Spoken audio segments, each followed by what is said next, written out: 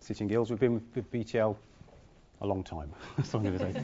And actually, I was involved in the very original functional skills project with BTL.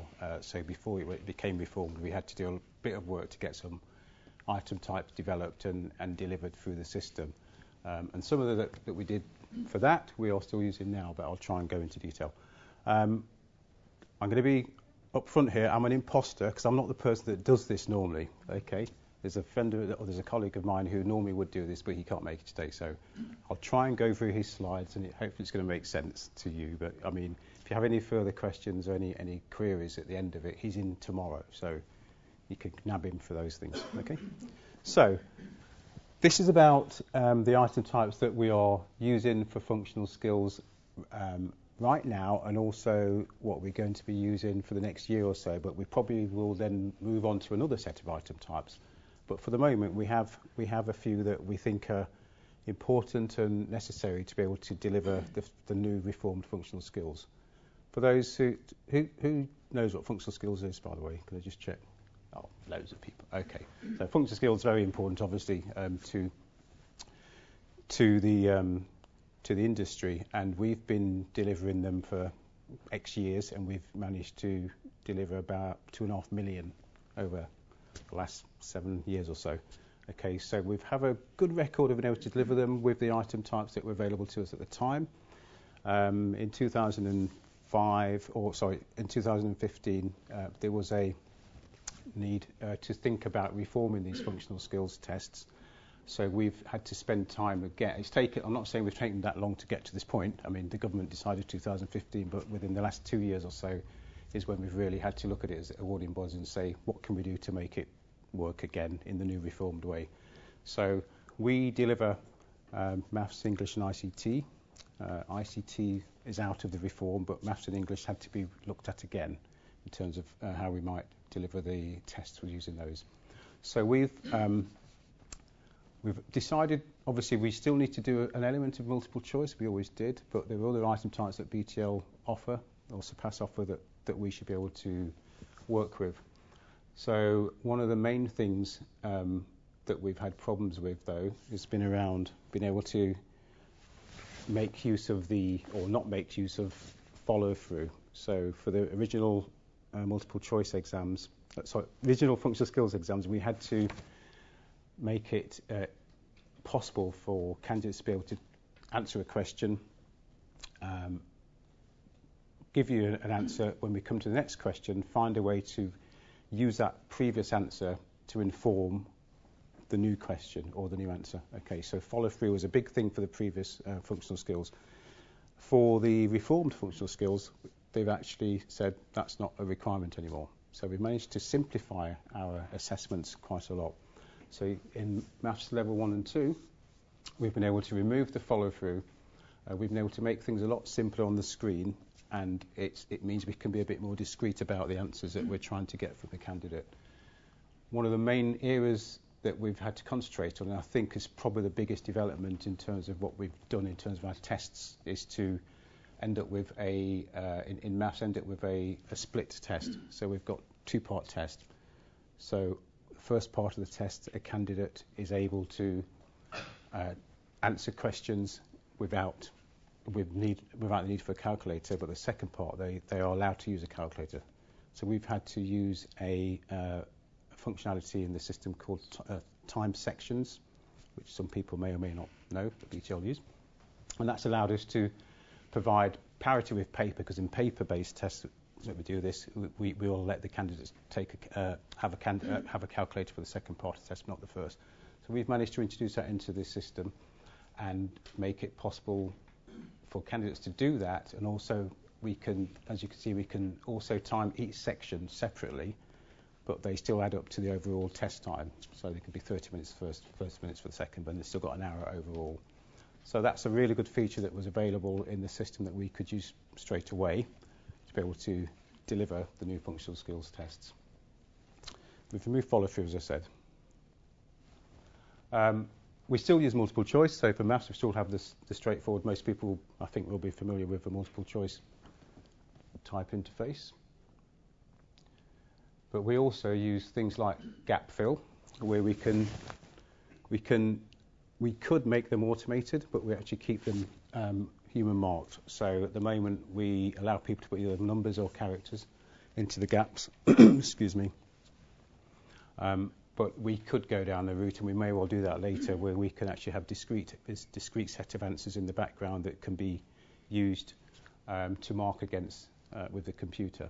Okay, I'm not saying we're apprehensive, but we do take a while to decide that we're going to do something slightly new and different. And I think examiner marked test of that type is still something that we need to do a bit of trialing on. Okay. So we have gap fills. We also use, again, this has been around for the previous exams, and we use them for this exam as well. So this is the ability for candidates to be able to create a graph from scratch if they want to, and they can then manipulate the graph, and they can change colours, and they can do all sorts of fancy things and annotate it. They can also create tables from scratch. They can create a kind of I suppose an Excel, a mini version of an Excel table where they can put information in the format that they want people to see it in, and they can obviously decide how big or how small the table is. It's all about how they interpret the answer, how they want to interpret the answer to the question on a page.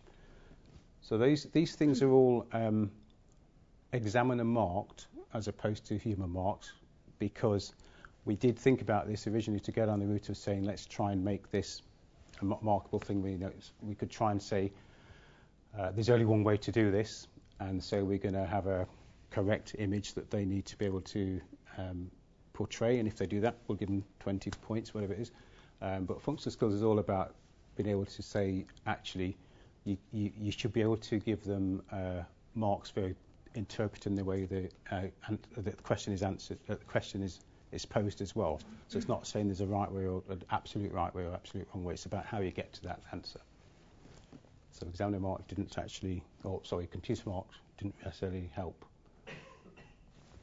We also provide short answers, short answer for our reading element, and that again, it is possible to actually have phrases that we could put in and say machine marked could work, but we've actually again gone on the examiner marks route.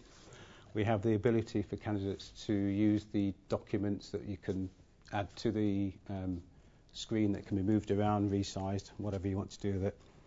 We can have multiple documents if you want to, and it can spread across multiple pages as well, or multiple questions as well. So those are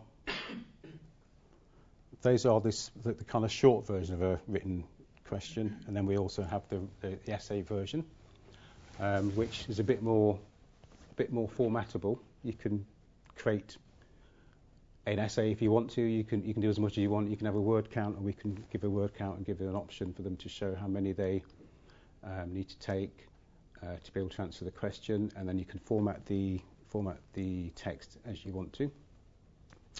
We actually do all our marking inside of Secure Assess native as opposed to Secure Marker, and we have a integration with our own system that manages the markers, etc. So we manage the whole marking process and our examiner. But even with the standard Secure Assess marking engine, we're able to candidates are able to annotate the marks. They're able to send comments back to the lead examiners in our system so they can look at it and they can do sampling, that kind of stuff. Okay. And then finally, we also have a point in the process, because it's all examiner marked, where we can actually pause the results in the moderation tab of Secure Assess.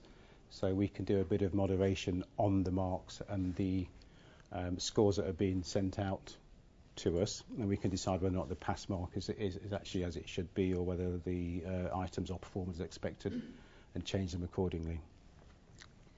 Okay. And I think that's all Gareth gave me. Okay, so that's it.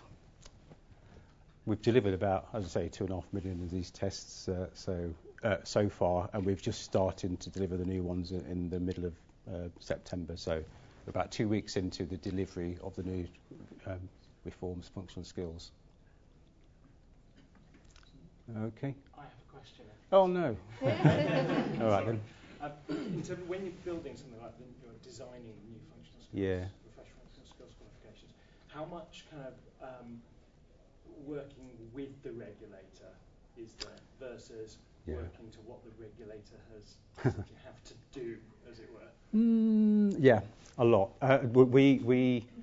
We took a long time to get to what we're going to offer because we had to wait for feedback from the regulator at each stage. So we think this is what we want to do. So we create a sample of it, send it across. We wait for someone to come back, and that can be not weeks but months before the first thing comes back. So you're hoping you've got it right. You're hoping you've got roughly what you want, and it's not till you get the final say-so from the regulator that you can then say, right, this is definitely what we're going to do. We're going to go down that route. And I know we've been speaking to BTL about certain bits of functionality we were trying to get into the system because I thought we needed it, but the regulator says you don't need that, or we don't want you to do that. So it is a bit of it's kind of a circular thing where you've got to go round and round and get to the final solution.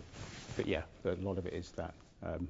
And we are doing it in a certain way, and I think there are better ways to do it as well. And a lot of it's about time, about using what you've got right now, and not necessarily having anything developed specifically for what we would think might be a better way to do it.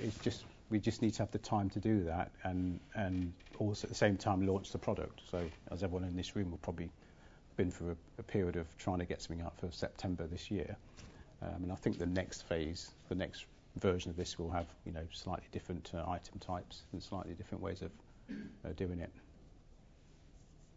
Yeah. Hi. Yeah, you showed test stopping in moderator using chain grades.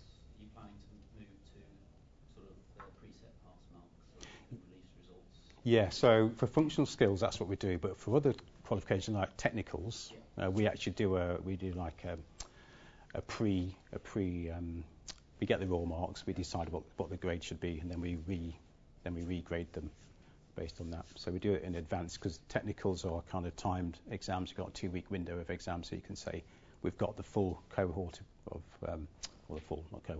the full set of results we need for that particular time period. So we can look at them on the round and actually then decide what the results should be, what the pass mark should be.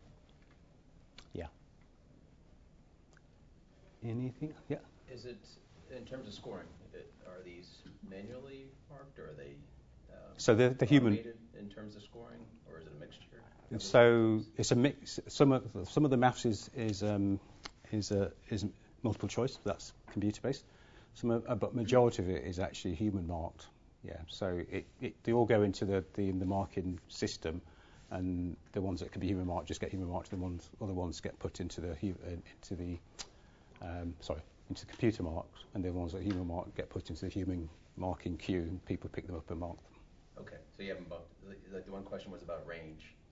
Yeah. And you're asking someone to answer that question, and they could write 85 TO, 195, 85 dash. Yes, correct. So Yeah. Variations. And there is. I mean, another thing we were close to putting into production, but we didn't, and we probably will soon. Is there's another option in the SURPASS system called smart marking, where you can decide that you want to have, say, possible 10 answers that could be accepted by the computer, and if it finds an 11th that isn't like that, you can go off to be human marked. Okay. And that would probably help. Eventually we'll do that. I think, let's say we slowly we are, but I mean we think that's probably going to come into the next iteration of functional skills. Anything else? Okay. Thank you very much, Granville. Thank you. Do you need the microphone? What do you want this? I think we need 5 for now. We'll sort that out. So I think a couple of points that Granville just mentioned there that were really interesting is that not only does creating this type of engaging and more complex item type take a long time, certainly even with regulators, but also with item authors to actually get written, and that obviously represents cost implication. but also that then kind of extends on into marking and how those tests are handled. So the idea of creating more engaging and more kind of complex item types is great, and it means that you can assess your learners in lots of different ways, but it does have a cost implication, which I think is why quite often you see AOs and awarding bodies using more generic multiple choice question types quite often. Yeah. So it was interesting just to kind of hear that it's not something that you spend a lot of money on once and you create your items. It's something that you have to monitor, and that even the human marking element to allow your candidates to